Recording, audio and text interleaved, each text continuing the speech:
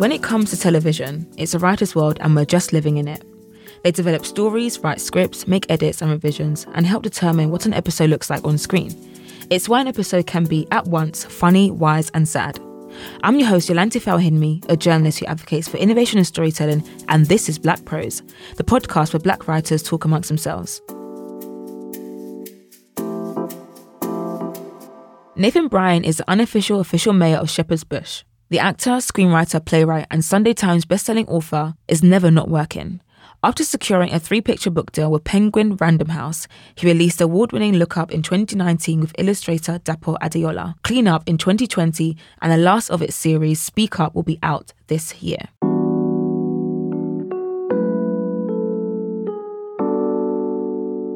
Wow, thank you for being here. Thank you for having me. I think the best place for the first thing we speak about is Rye Lane. Yes. What is Rye Lane and why are you so excited about it? Rye Lane is a big, joyous, vibrant rom-com where two people who have just come out of really bad breakups meet each other on a day and they go on a stroll through South London and they fall in love. It is like a love letter to London. It's a love letter to joy.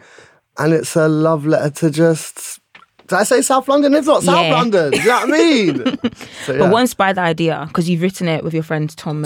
Yeah. So what inspired us both was that we love rom-coms. So we were like, well, why don't rom-coms show our sort of life? Like, why don't they show the bougie little cocktail bars I'm in? Why don't they show me in an art gallery? Because that's where I'll be in these nice places. So it was that. I wanted to show... like the middle in London. I think in London there's like, you know, you only ever see the extremes. You see like the really fancy hotels or you see violence here, there. And, you know, both stories should be told. And I wanted to show the middle, which is the long walk round, stopping off at, getting a burrito here, getting a chicken shop here. And Tom and I, that was super important for us. And what's the co-writing process like? Is that hard? No, weirdly, Tom and I have written loads of stuff together. This was our first big project we've written together. So really, we'd sit in a coffee shop, we'd drink copious amounts of coffee, chat loads of shit, get a bit of work done, panic that we haven't done enough, chat some more shit, get some more coffee, and just keep letting this script roll. And also on top of that, like I go away and write 15 pages, he'll go away and write 15 pages. Okay. We'll swap those pages over. So it's a real like back and forth. I think we're both very easygoing people. So if there's something that I might like that he might not like or the other way around, we'll have a chat about it and then we'll get to the core of what we're trying to say. Yeah. And it's also really nice to, when things might not be going, you know, your way in the creative process, I could just call him and be like, oh man, I'm worried about this. Whereas when I'm writing on my own in my dirty ass pajamas, there's no one else I can call. Do you know what I mean? Yeah, you have to talk to yourself. And I do. I've actually got a podcast. No, I don't. Of me talking to myself. So one thing, because I watched Rye Lane, I've watched it twice now. Nice. And what caught my eye the first time around was the colours. How like, even the jumper is very vibrant and you're able to see Peckham in a very new light. Yes. Very refreshing and it shows all of Peckham, not just the good parts, not just bad parts, all of it. And I think also what I liked as well, how Yaz and Dom, how their relationship just kind of folded into each other almost. Yeah. So why did you decide to write the characters in that way? Yaz and Dom are a version... Well, I think, most importantly, they're a version of everybody who's involved with the film. Rain has her version of Yaz and Dom. Vivian and David have their version of Yaz and Dom, and Tom and I have ours.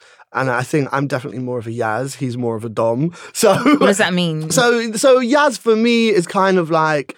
She's a bit kooky. She is gone with the wind. She gets lost in thought. She's excited by every single thing. She's a super optimist. All of the things that I like to think I am. And Dom's more methodical, emotional, kind, and sweet, but also a bit too emotional at times, you know. And so Tom is in ways like that. But then also he has ways of... Yaz's confidence as well. So when we're writing these characters, we have to find ourselves in them and also look at our social friends and be like, oh, she's a bit like my girl. But we never tell them. Okay. You never tell them. But they always say that about writers that... Yeah, don't tell me nothing. My mum won't tell me stuff. She'll be like, he's going to put it in one of his scripts or put it in one of his scripts. And I will. Exactly, that's what happens. Yeah, and she sold me off countless times. I put her whole birth name in a script once, and she was like, "Are you well? Are you okay? Is this my child?" So I had to change that. But yeah. So when did you first feel like a writer? Oh man, I would say when I realized it was a job. Before I thought it was just like a thing old white men did with quills. I thought, you know what I'm saying? Like they dip it in the ink with a scroll and be like, blah, blah, blah. And I just didn't think it was a job. But I did a workshop at the Lyric Theatre with Bola Agbaje, who's an incredible writer, director, Big Don, and Simon Stevens. And they kind of took me into playwriting, and they took me into kind of all forms of writing. And that's when they were like, no, this is a job. Like, you get bread for this. And I was like, oh, sick. So when I first got some coin for it, I was like, okay, I'm going to go get more of this. So that was probably one of my Rasta Mouse episodes or something like that, where I went, wait, so I've written this, they paid me for it, and then a team of 100 people have animated it and brought it to life. I'm going to tell people I do this now. So what were you thinking of doing before, if you didn't see this as a career beforehand? I was going to be a PE teacher, but I'm bad at PE. I just like being outside. So it was literally a thing of like, yeah, I like the idea of PE. But to be honest, when I was about 16, 17, I was acting before I was writing it anyway. So I wanted to be an actor, but I was like, if that wasn't to work out, then maybe I'd look at that. But to be completely honest, my social group, we don't believe in things not working out. That's not an option. There's only like every single one of my friends in my social group from when we were 16, we were saying we were going to make Hollywood movies. And no one was like, oh, come on, be realistic. I don't have a realistic Don in my life. Everybody who I talk to is like, if I pull up tomorrow to meet them all and I say I'm dropping a rap album, yes, they'll be low-key concerned, but they will say, yes, good, you know, which is the reason why, part of the reason why I believe in everything so much. Do you think being a writer, there's an element of being delusional in that career path? Yes, I'm the most delusional person you've ever met. Like, I believe in delusion. You have to be delusional. Because what is realism? If you're out here being realistic about your hopes, your dreams, your scripts, your words, yeah, look, maybe that works for some, but it can't work for me. Like, anytime I write something, I'm like, yep, this is my Oscar. Great, cool. It will be because you have to manifest it, you know? Yeah. And listen, I fail 9 times out of 10. 100 of the scripts I've written, you never see. This is one that you do. So, you know, the fail rate is huge. But if my delusion wasn't huger, then, you know, we wouldn't get there. And what about working with different people and starting almost in playwriting? Yes. What about that made you feel like, okay, I can actually do this as a career? Was it that you thought you were good, or was it the people that you met? I never felt good. Like, even now? I feel like I'm okay. Like, I feel like what I am good at is ensuring that I don't allow my insecurity to stop me doing what I enjoy. But if you would say, like, am I good? I don't know. That's not really I don't need to really think about that. I just need to think about what I enjoy doing. I guess through playwriting and all that, I just realized the power. I really loved, like, being able to free my mind and, like, write what was in my mind, or those weird things that I might think, or I might meet someone cool and be like, you know, I sometimes struggle to communicate. I'm super dyslexic and whatever, so I'll free write in my book. What's free writing? Free writing is basically where you put a pen to paper and you just write. It doesn't matter. You're just writing your daily thoughts. So every day I do that. And my free writes are like the inside of my mind, because quite often I'm too shook to say what's inside my mind. I'm a bit of I avoid conflict like the plague, but I'm starting to lean into it now. So any conflict, I'm like, bring it on. Right now, in the last 6 months, I'm like, I want conflict. Okay, I don't want it really, but I want a little bit of it. Yeah. 50% of conflict. And would you say your dyslexia has held you back in any way? Or yeah. have you managed it? It's definitely held me back in... No, it hasn't held me back, actually. Fuck that. Has it encouraged you? No, I wouldn't say it's encouraged me, but I would say at times it's made me doubt, it's made me question sharing my work. Because, look, I'm 31, you know, my spelling mistakes are crazy. My punctuation, it doesn't exist. Whatever. And when you're starting out as a writer, people are beating it into you like, this is so important. They're only going to read it once. It's a big fat lie. It's a lie. Everyone's a liar. It doesn't matter. Spelling mistakes is the least important thing of writing. Same with punctuation. Nobody cares. If anything, punctuation is a waste of our goddamn time. Like, actors ignore it half the time anyway. Really? They say it how they want to say it. Obviously, I'm That's probably fair. saying some sacrilegious shit right now about punctuation. Maybe the odd comma's cute, but in general, like, if you're a dyslexic writer like myself, I wouldn't stress about it. I wouldn't stress about those types of things because creating art isn't about that. That's there's script editors who will help you do that, So, yeah.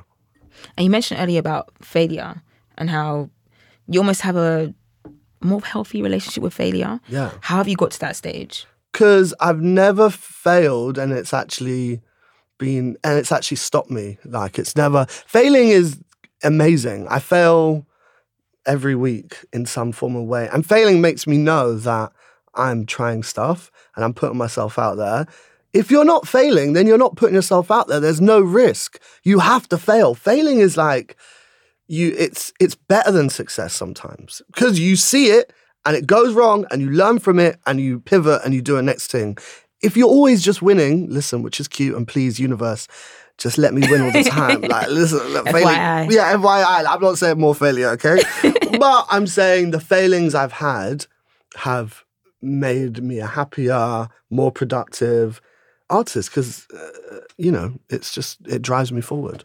And has any of your failures encouraged you or made you want to give up? Yeah, no, actually, I can't even entertain that. No, I've never thought about giving up, ever. Even when I was so broke, my girlfriend was giving me £2.50 to get to Stockwell to link her, and I'm a big man at 23 or something. I've got no P, but now I got P. But it's like, if I did give up, then... But yeah, we never, even when, like, we were going to Lidl and we were buying that chicken and it was feeding us for 3-4 days, that one pack, giving up was never it. It was like, even though we are busted and whatever, and we buy them 2 bottles of wine for £5, this is the most exciting time. Being a creative is the most exciting time. It doesn't matter if you're a creative who has £1 million a week, obviously that would be cute, or you're a creative who is really struggling. Creating that is our joy. Like that for me just gets me so excited. Obviously, I'm aware money does bring a privilege and money does bring comfort and money does bring belief. So I definitely come from a privilege in what I'm saying. But, I think for anybody listening, like, just find the joy in creativity and just giving up is not an option. Absolutely not. Doesn't exist. Next. So you have no plan B? No. Zero. No. This is it. There's literally not even there was no plan B when I didn't get into uni. There was no plan B. I got the worst A-level results possible to man. My parents were shook. There was no plan B. And I felt cool about no plan B. I was chilling with my people. None of us had a plan B. And I think if you got a plan B, well, it's easy to go to your plan B. Go do your plan B. My plan B would have meant that I wouldn't have had to get 2 bottles of wine for £5. I could have got that nice wine with a nice label and a cork, But, yeah. That makes sense. So in terms of your creativity and how you approach your creativity, you're very big on creating your own work. Yes. And not waiting to be validated or be commissioned. Yes. Why are you so big on that? Because being an artist is a job that you employ yourself. You can't allow when someone commissions you is when you say you're an artist. That's not it. You wake up in the morning, you're an artist. When you're walking down the road and you're just thinking about your next thing you're going to write, your brain is an artist. It's a 24-hour brain. So I think it's really important that, it's lovely being validated. I love when Sky greenlit my show and our movie got made. But if those things didn't happen, I created a web series on myself that I funded. I've created comic books by myself that I funded. I put short plays on in theatres. I'm a storyteller. This is my world. I'm going to tell the stories in this world regardless. But obviously, please keep greenlighting my things. Disclaimer. I love the self-doing things, but also please give me the big ones. But I am an artist. That is my 24-hour job. And that is everybody's 24-hour job. And a pay grade doesn't decide if you are or aren't one. But especially for like people that are up and coming Yes. that are trying to break into industry. So you're author, you're screenwriter, you're playwright. How do you overcome those barriers? Because even though we're saying create art, Yes. there's obviously YouTube, there's TikTok, but what can people do to not allow money to be a hindrance? Find community. So look, also, there's two things here. Money is a hindrance. It is. It's hard. It's shit. It's depressing. It ruins creativity in many ways. But the thing that helps is finding community with other artists. So when I was making those web series, when I was making the comic books and whatever, I was finding artists who were in the same position as me, wanting to create, hungry to create. People like Grant Taylor and, many other, Teresa, my girlfriend, and all these other people, which were like, we're hungry, we want to make films, we have no money. Should we all just like use this weekend to make a thing? So if I was a young creative listening, I'd go to the BFI. They've got a young filmmakers group. Go to the Lyric Hammersmith. They've got a playwriting group. After you do a little workshop there, go to the pub with a few of those people and be like, I'm trying to do this thing. Do you have a camera? Do you have a sound? And work together to kind of make it for free. Because in community, that can happen. It's when money gets involved, does it all get a bit mad? Yeah, I agree. 'Cause I guess sometimes you think things are so expensive now. It's so expensive. So I definitely get what you mean. Even if you don't have community and you are literally feeling like you're on an island, write a monologue and film it on your Instagram and do it every week. Or there was a time where I had a character, I had no P's, and I realized that there was a way of storytelling via iMessage on my phone. Like I was sending these text messages back and forth, like two people. Yeah, like a nut job, yeah. Oh. And then I would screenshot those messages and then I'd put them on a blog post. No one read it, but it was just a form of storytelling that I just vomited out. So I felt like, again, like if you're saying you're an artist and you want to be an artist, you've got to find a way to create art. That's part of the artist's struggle, is like dodging all the bullshit in life and finding a way to create in whatever way. Even if your art, like there's an artist in London who creates little art pieces where bricks have been removed around our city. Like he just found a little tiny bit of creating art. Art can exist in any form. Yes, we all want mainstream recognition. I want it. Oh, I love it and I'm enjoying it. But just like find a way to tell your story, and then it will hopefully, And just speaking on the type of things you do write. Yeah. You write a lot about Black joy. Yeah. And about being a Black British person. Yes. Another thing I've read that you said is that we have to be very conscious of how we tell those stories. Mm-hmm. Why have you decided to do it in the way that you do it? And why do you think it's important for more of these stories to be told? Especially in you being also a children's author as well. Yeah. Like for me, I want as many Black artists to create their work in whatever way they feel and however way they want to tell their story. I choose the way I tell my stories to center joy, because right now in my life, I'm feeling very joyful. And I believe joy spreads more joy and it inspires, and that's how I want to live. But 5 years ago when I made my web series, I wasn't feeling joyful. I was feeling pissed. Loads of shit in the world was pissing me off. And I made a web series about racism and all the shit I'd encountered, and I was angry. The current chapters of one's autobiography goes from angry to joyful. Do you know what I'm saying? Right now I'm feeling joyful, maybe because life is, giving me that. And the most important thing is that we all create in whatever way we feel, basically. And who would you like to thank for your success? Oh my God, my Oscar speech is what you're... well, let me pull it out. I've already written it. No, I haven't. Are you sure? Well, maybe. No. No, there's so many people. And I think what I was so lucky early on is that because I was always asking people to mentor me, even at 17, I was like, I'd meet someone in the theatre. I met Riz Ahmed once. And I was like, would you mentor me? He was like, yeah, all right. And we had a few mentor meetings, and then obviously he's a super Hollywood movie star, so he's busy, but I was always asking. So, two amazing people I really, really love is Noel Goodwin at the BFI and Yare, who was also at the BFI. And I shout out those two specifically because I believe in being, as an artist, being audacious and asking for asking for whatever the hell you want. Like, if I had a dream, right, that when I made this web series, I wanted to screen it in NFT1 at the BFI, the biggest cinema. It's 450-seater. It's like one of my dream screens, but I had no P. Like, I'd run up my credit card. Taxman was on my back. It was peak. Me and the taxman are good now, FYI. I think it's important to say disclaimer. So many disclaimers today. No. Wow. Why are you exposing me? Oh my goodness. Sorry. but it's like, you've got me I'm just very gassed at the moment, so this is good. Fine. But so, you know, throughout my career as a young filmmaker, I just hit Noel and I hit Yare, and I was like, guys, is there any way you'd let me screen my film? And I would always expect them to say no. And every single time they said yes. And that one they said yes, and that 450-seater changed my whole perspective. It was like a dream come true. And basically, one of the lessons I learned is that you just have to ask. People will say no a lot of the time, but you need one yes. Noel said yes to me screening films that we made that were probably dead. But it made me believe my work could be on the cinema. It made me believe the journey was possible. So definitely those two. Obviously, mum and dad, because I've shot in every single room in their house. There's not a room I haven't shot. And my mum, why you always put my house on camera? Why you got 25 people in my house? But my mum and dad have like been the biggest support. And also, this is where it's important for me to check my privilege, is that when I was a struggling artist, I always had a roof over my head.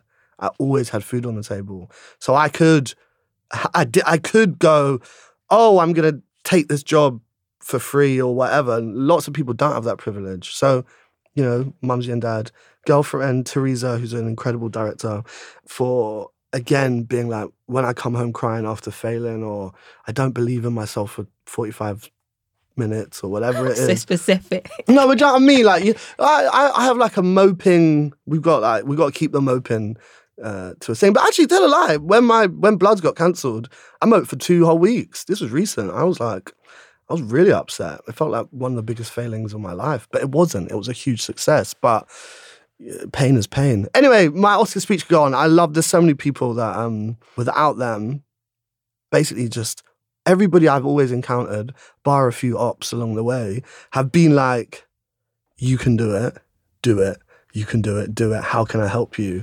So I think just really ask everyone how they can help you and ask for what you want. You just mentioned about Blood's being cancelled and you're upset for about 2 weeks.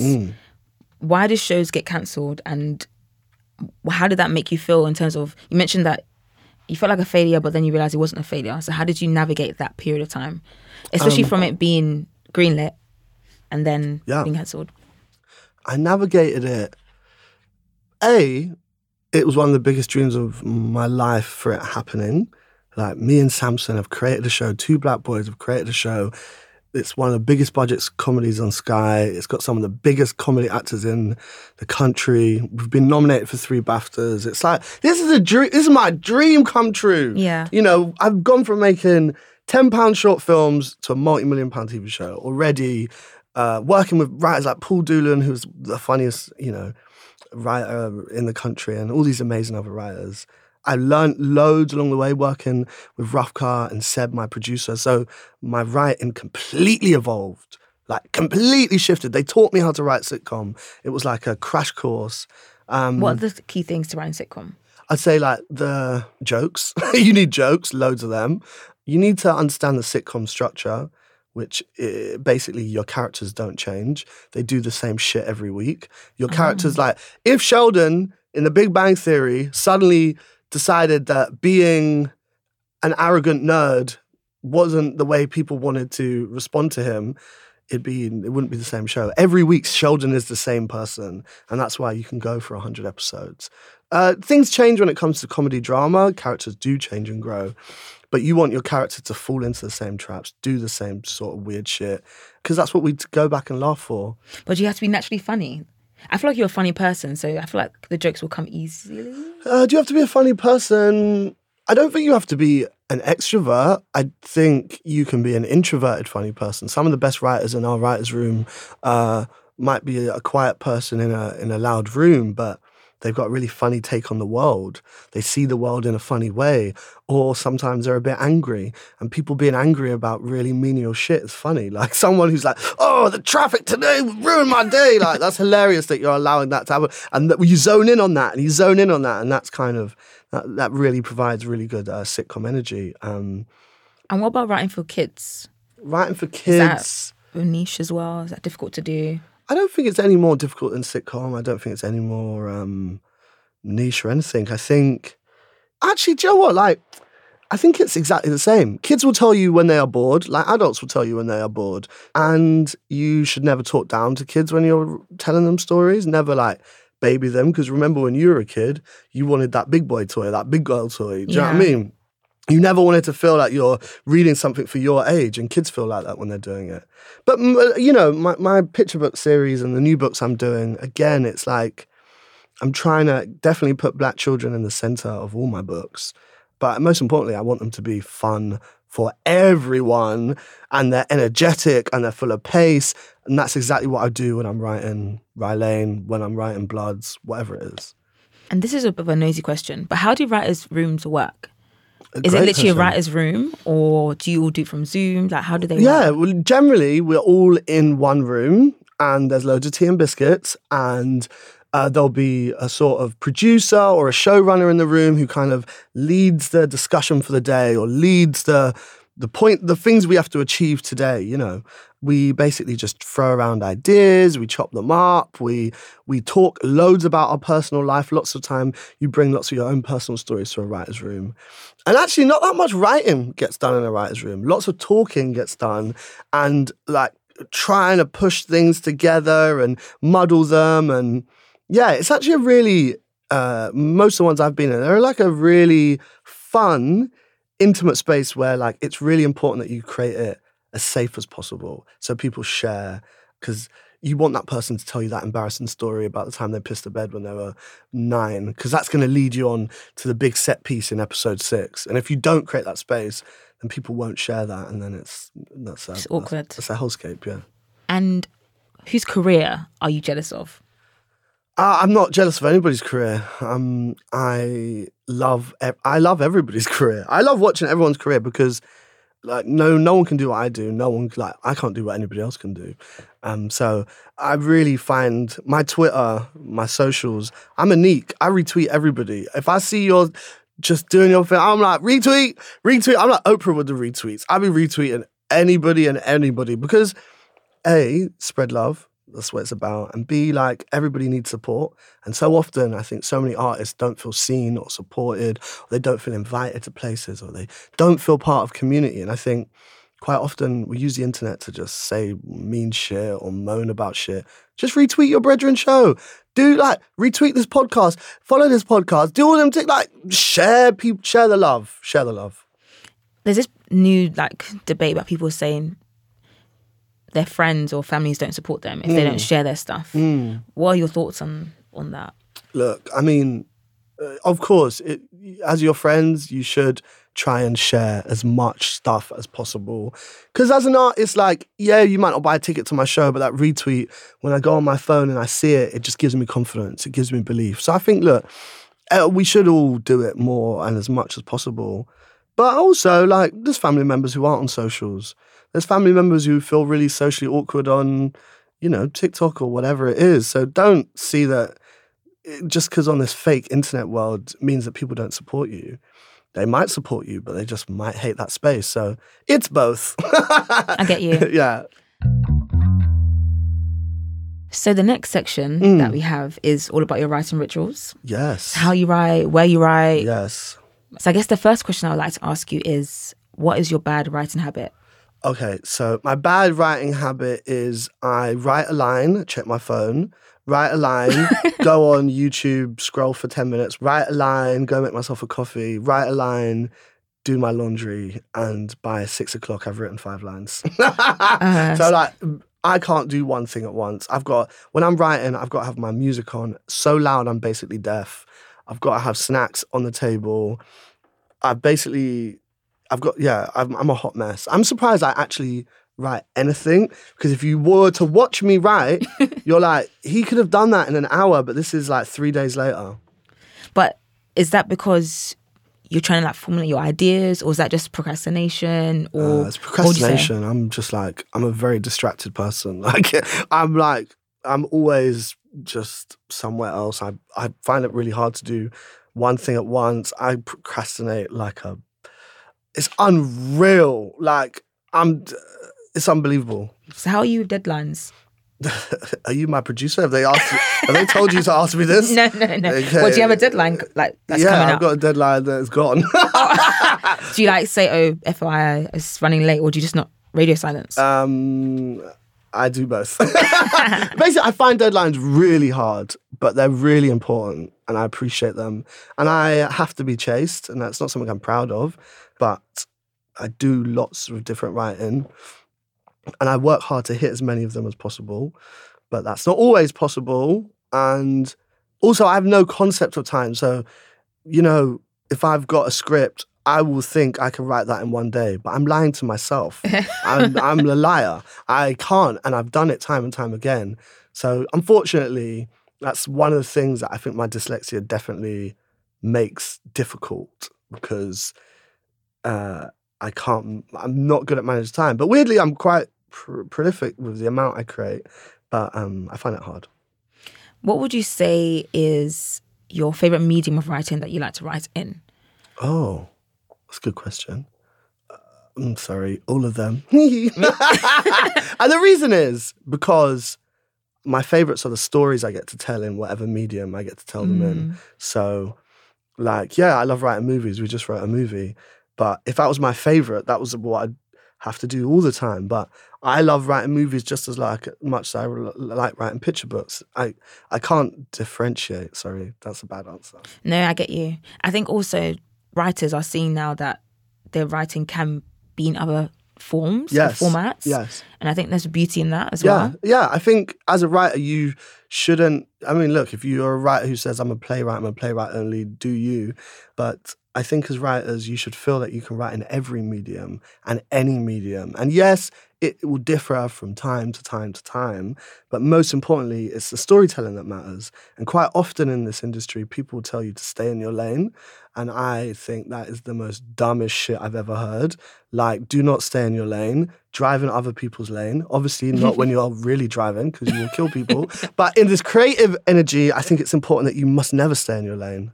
Absolutely not. Go try something. If it goes great, have some more fun. Me getting into picture books. I'm dyslexic. I don't read. I find reading so hard. And once I got into the picture book world, now I read. I read loads because that world became accessible, and now I'm really interested in it. And I've learned that there's books that I can read better. But, if I stayed in my lane, I would have never become an author. I would never have got into reading. Do you know what I mean? It's corny. Don't ever stay in your lane. Do you write intros first or the ending first? It depends. Every story, as a writer, I think how stories come to you is almost like just one moment you're just daydreaming and it's just like, what? Someone's just put something in my actual head. Who's done this? Oh my God. And that can kind of happen in a sense of that someone's just dropped the ending and I have to work out how we got there. Or someone might have just dropped a middle and I have to, you know what I'm saying? And then whatever point I've just gone, oh, that's an interesting starting point. I will work through whatever it is. But it's definitely never always the beginning, always the end. I wish it was. My brain would be maybe a more safe space. It's just a hot mess. In terms of your ideas and what inspires your ideas, so as you said, someone puts an idea in your brain. How do you know when to entertain it and when to just throw it away? So I'm a big believer of sharing my thoughts early. So I don't work an idea up. I use my friends a lot, and they probably are sick of this, but I'll be in a pub and I just thought the other day about these zombies that did. And if their eyes light up, I'll be like, oh, maybe there's something there. And I'll run home, and I work with an illustrator called Spike Zephaniah, who's sensational. And I'll commission him to make me a visual poster. And then I'll take that visual poster of my idea to producers. And quite often I've sold a movie, a TV show off these posters, they really inspire. I'll give Spike the brief and Spike will use his magic because quite often I struggle with my words. So visuals really help. I'm a visual person. So I know you have to normally submit a treatment for when you're going to pitch shows and stuff. So how does the poster work in replacement of that, or do you do it together? So the poster quite often will get them to commission me for the treatment. So it'll be like part of the process. So it'll be like, instead of me being on a Zoom being like, I've got this idea about this donkey who has wings and I don't have that idea. But instead of that, I will show them a poster of a donkey with wings and they can go, oh, that's what you're talking about. So the poster will look like a movie poster that you see in the cinema or it'll look like a comic book that you see in the shop. And sometimes that hits for them and sometimes it doesn't. But quite often, if people can see what I'm trying to talk about, it's just better if I could just give it to you and then I'll go away and do the hard work after that bit. Where did that idea come from? I've actually never heard of that before. The idea came from me struggling in pitches, me struggling to talk. I find it hard to sometimes, to a big room of people, I'll get nervous and I'll be jumping around and I'll be sweating and shit. And I don't want to be doing that. So it was a device that I used to make me feel better. But it came from I commissioned Spike to make some comic books when I was self-publishing a comic book. And his posters are so, his front cover of the comic book are so striking and so amazing. And he really just, it's like he's got like a USB into my brain and he just makes it so much better. So after I made that comic book, I realized I could use that as a device to sell any medium of shows or books or whatever I do. I love that. Yeah. What would you say is your favorite piece of writing if you had to choose? Okay, I'm going to say Rye Lane. Even though Rye Lane is a co-write with Tom and it is our 50-50 baby, and actually it's probably our 50-50 or however many 50s are in 100 with Rain as well because it's our baby. The premiere was last night.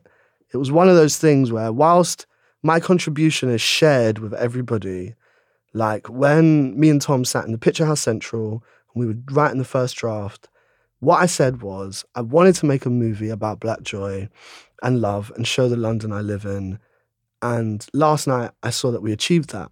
And quite often, when I'm creating, I might set out, quite often before I start writing, I write my mission statement for the project. I write 10 points. I go, I want this project to inspire this. I want this project to be this. I want this project to be whatever. And quite often we'll get to the end of the project and I'm like, boy, I don't know what happened to that project, boy. That project went left. I'll be like, whoop. With Rye Lane, I don't think the project went left. I think that project, it was hard to do. It was amazing. And like I said, my actual input is like, it's collective, it's shared. It's not solely from me, but I just felt immensely proud. Did you get any comments or remarks that have really made you, that kind of enforced that feeling? Yeah, I mean, we've been really lucky. We premiered the movie in America at Sundance Festival, and you know, I was definitely nervous about that because it's so London, isn't it? So I was like, Americans gonna get this, like, oh, whatever. But they did. They were like euphoric about it, and I was like, I remember American diversity in rom-coms is way ahead of us and over here. Like, yes, we have had Black British rom-coms, but there's not as many. Yeah, it's very, very, yeah, very, it's rare. very. Like, there's a few there that are legendary, like Boxing Day, like Boller's Gone Too Far. It's not necessarily a rom. Well, maybe it is a rom-com, but you know, these Black British movies exist, so it's lovely to kind of add to that.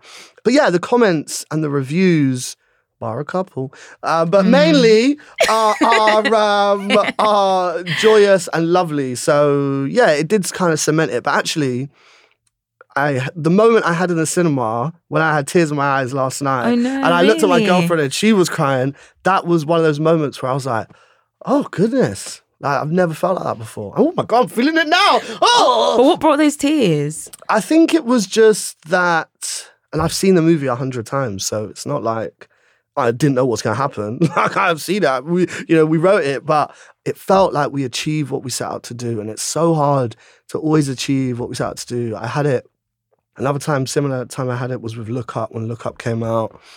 And we saw, like, when we get sent these pictures of all these Black kids on World Book Day, like, I've seen them. Like, one of the greatest things Wow, what an honor, what a gift that I get, that every March or whatever, Dapo and I get sent these amazing things. So it's like, anyway, yesterday, I think it was just that moment where I was like, oh, like the times where you've been set back, you've been mugged off, this has happened, but here right now, yeah. Yeah. It's like it made it all worth it. It made it all worth it. And I know already the next movies I'm doing, there's setbacks, there's whatever, but now I know what the end result is. And I know when the right people collaborate together, you can achieve what you set out to at the initial input. Yeah. What would you say are your favorite writing exercises? Okay, free writing is everything. It's actually nothing to do with storytelling, really. It's about kind of channeling your brain as an artist. So it's about like freeing all the bullshit that you wake up with, your doubts, and writing it down. Make your free write ugly. God forbid I die and someone reads these free writes. God forbid. Ooh. Whoa, the tea, oh my goodness, it'll be disgusting. I'll be, I've already said to my girlfriend, you're going to burn them, right? She was like, oh, a bonfire. A bonfire of my free writes. Absolute bonfire. Just because it's a place where I am completely explicit about my fears, about my wants, about everything. So that's, for me, my daily practice. My other writing exercises, one I stole from the writer Simon Stevens, which I do quite often, which is 51 things about a character. So I write 51 random things about every character as I start the project. And that's so that when I'm writing and I'm trying to find a funny dialogue, I've got these 51 things in my armory. And the 51 things might be like, my man loves organic spaghetti bolognese from Bill's. So specific. Really specific. So when I'm writing the dialogue, I know he likes something from Bill's, so I know he's this type of person. So there's 51 things. Something I'm trying to do more, which I'm learning really helps, is reading scripts. Everybody's scripts. And I find reading hard, and it takes me ages. And sometimes I get bored, and I'll be skipping shit. My own scripts as well. So yeah, that helps. Yeah, those three. What would you say is the best time for you to write, night or day? Because it's like my full-time job, I don't have the privilege of being like, oh, I'm going to write at 4 a.m. at night because my girlfriend will be like, excuse me, what? Like, what is your life? So I treat it like a job. If I'm on deadline, we're up at 6 a.m. We're writing until 11 p.m. Wow. But that's because my procrastination is so heavy. Like a normal person would be able to wake up at 9 till 5 and probably get it done. I know I'm going to be out here just like dancing in the middle of the day in my house when the producer's emails being like, where is it? I know I'm listening to Burna Boy and I'm sweating because I know I got to do it. So I have to build in procrastination time because I'm a hot mess.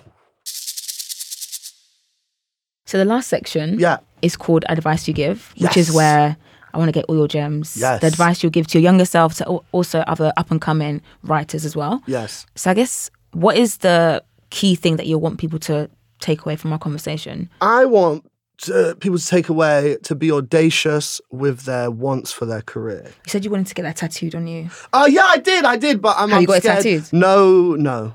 Okay. This is one of my problems is that I like the idea of it, but then I won't do it. Okay. So yeah, but maybe one day.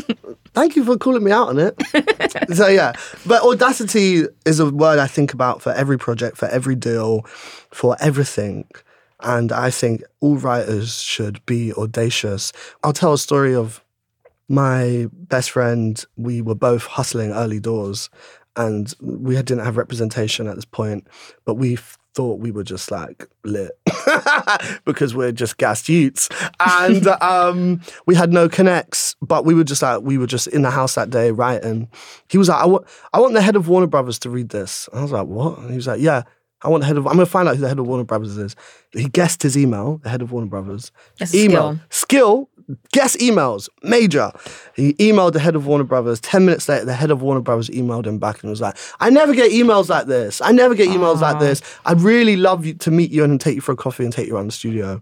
I've had that as well. That's how I got my Rasta Mouse commission. I guessed the producer of Rasta Mouse's email. He invited me in. He bought my TV show idea and he commissioned me to write 2 episodes of Rasta Mouse. That all came from me being audacious. And I'm still audacious now.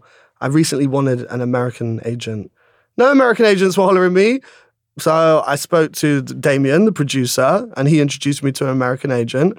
And now I've got a new American agent. But my point is that I had to decide that I wanted to try something. And I could have got rejected immediately by 100 American agents. So I'll do it again another time. Yeah. So yeah, being audacious is my number one, just my fave. 2, don't be shy of sharing how great you are. That is so important. I think for so long, I was worried because I was dyslexic. I was worried about people not liking it. I was worried of being exposed, of not being good enough. And then I don't know what clicked. And now I'm the complete opposite. Now I share everything. I share too early. People will be like, just hold it. We don't even want to see it yet. Stop. Like, now I'm like, because basically as a writer, you learn when you share. Because our job of storytelling is to affect people. If you never share your stories, you're never going to learn how to make them better. So when I'm pitching my stories to people, I pitch them in the pub. If I meet someone's mum, I do it slide so they don't know I'm doing it. Yeah. But I'll be like, oh, I'm just doing this thing about the story. And they're like, and if they're just like slumped, I'm like, okay, maybe not for that. So I'm saying, like, you basically share your stories. Go on BBC writers' rooms. There's always new playwriting things. I was writing 15-minute plays for free for years, and they'd be done by these amazing group of generous actors who would donate their time. And then there'll be like 12 people in the audience. I'll be watching them 12 people being like, what do they think of my story? Yeah. So sharing work's dead important. And being positive, it's really easy to feel like you're not doing good enough. It's really easy to feel like you're not rolling through all this. And like I use Bloods as an example, like Bloods was hard. It wasn't easy. It wasn't natural to me. I wasn't some like one of those script writers, starlets who were like, wrote his first script and it was dreamy. Absolutely not. It was hellfire. But the thing that got me through was my innate positivity of like, well, yeah, I'm not giving up. Like, I'm not going to give up. And I think for the team I was working with, Rough Cut, they were like, well, the good thing about him is, I'm putting words in their mouth here, they might be like, what is he on about? It was tough. But I think maybe one of them potentially might have said to me drunk at a party was, the good thing about you is that you're positive, so that even when we give you 100 pages of notes on your 30-page script, you will work really hard to get there, and you believe that you will. I'll be positive for it. So I think seeing the light when you feel like you want to give up is really important. Pay your taxes. Have you had like a bad experience with taxes? I think when I was younger, I don't come from a family of performers. So this was when I was an actor and I was like 18. I was just immature and I didn't understand. I didn't get taught about taxes in school. So when I got paid, I was like, what? Every penny of this is mine. Wrong. It's not. It's not yours. So I did get myself in trouble. But actually, if I'm honest, all the money I spent, the year I got myself in trouble, is I made Reality, my web series. So I took all the money I made from this TV show. I spent a lot of it on myself, I can't lie. But a big chunk of it I put on Reality. But the way I was managing my business, my self-employed business, wasn't correct. So I messed myself up. Me and my girlfriend had to move out of the flat. It was peak as hell. I was like, wow, this is like what my version of like, you know, peak looks like. And I moved back to my mum and dad's house at like 25 or whatever, and me and the tax man, we're good now, boy. We are good. He gets his money on time and some, yeah? Like, I got an accountant now. Like, me and the tax man, we have weekly chats. We go out for dinner. Like, we like each other. No, we don't. Of course not. I've never met this tax man, ever. But we're good. Like, I had to learn about the business and appreciate that, obviously, I want to pay my tax. This is, like, I want to be, you know, part of this society. So actually paying your tax is an honour. It's something that you should be proud of. And now, and for the last, 10 years, 20 years, however many years, just in case, I am. So yeah, pay your taxes.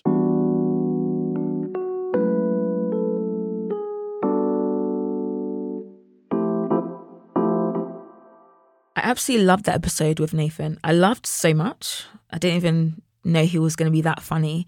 And I think what I really admire is, despite being dyslexic and neurodiverse, he's managed to become a hugely successful writer. He's received many no's, he's knocked on many doors that haven't been open for him, but he just stuck to his plan A. He's been very delusional, as you've heard him say. And I think that's something we can all take away from this conversation, sticking to our plan A, not looking at our plan B, plan C, and our plan D. Because I guess sometimes those things can distract us and derail us from our goals and the direction we want to go in. And I would say for writers who are trying to figure out where they want to be or what they want to do, just don't lose heart. Just keep going, keep knocking on those doors and reaching out to people. Don't be shy. And as Nathan said, work out those emails, which is a very good trick. His new film, Rye Lane, is out now. So go and watch it. It's a beautiful rom-com that's innovative, vibrant and colourful. And I really enjoyed it as well. I hope you all enjoyed this episode. Please let me know your thoughts. I'd love to hear from you. We're on TikTok, Instagram and Twitter at BlackProsPod. And yeah, I'll see you next time.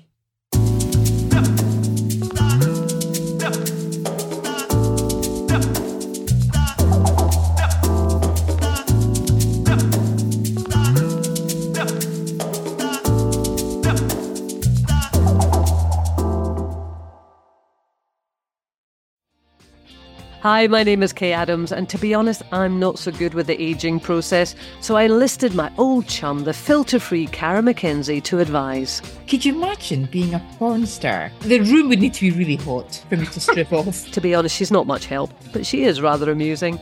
And along with some great guests, Joe Brand, Andy Oliver, Anton Dubeck, Ruth Langsford and Craig Revel-Horwood, darling, we are learning how to be 60. Listen wherever you get your podcasts.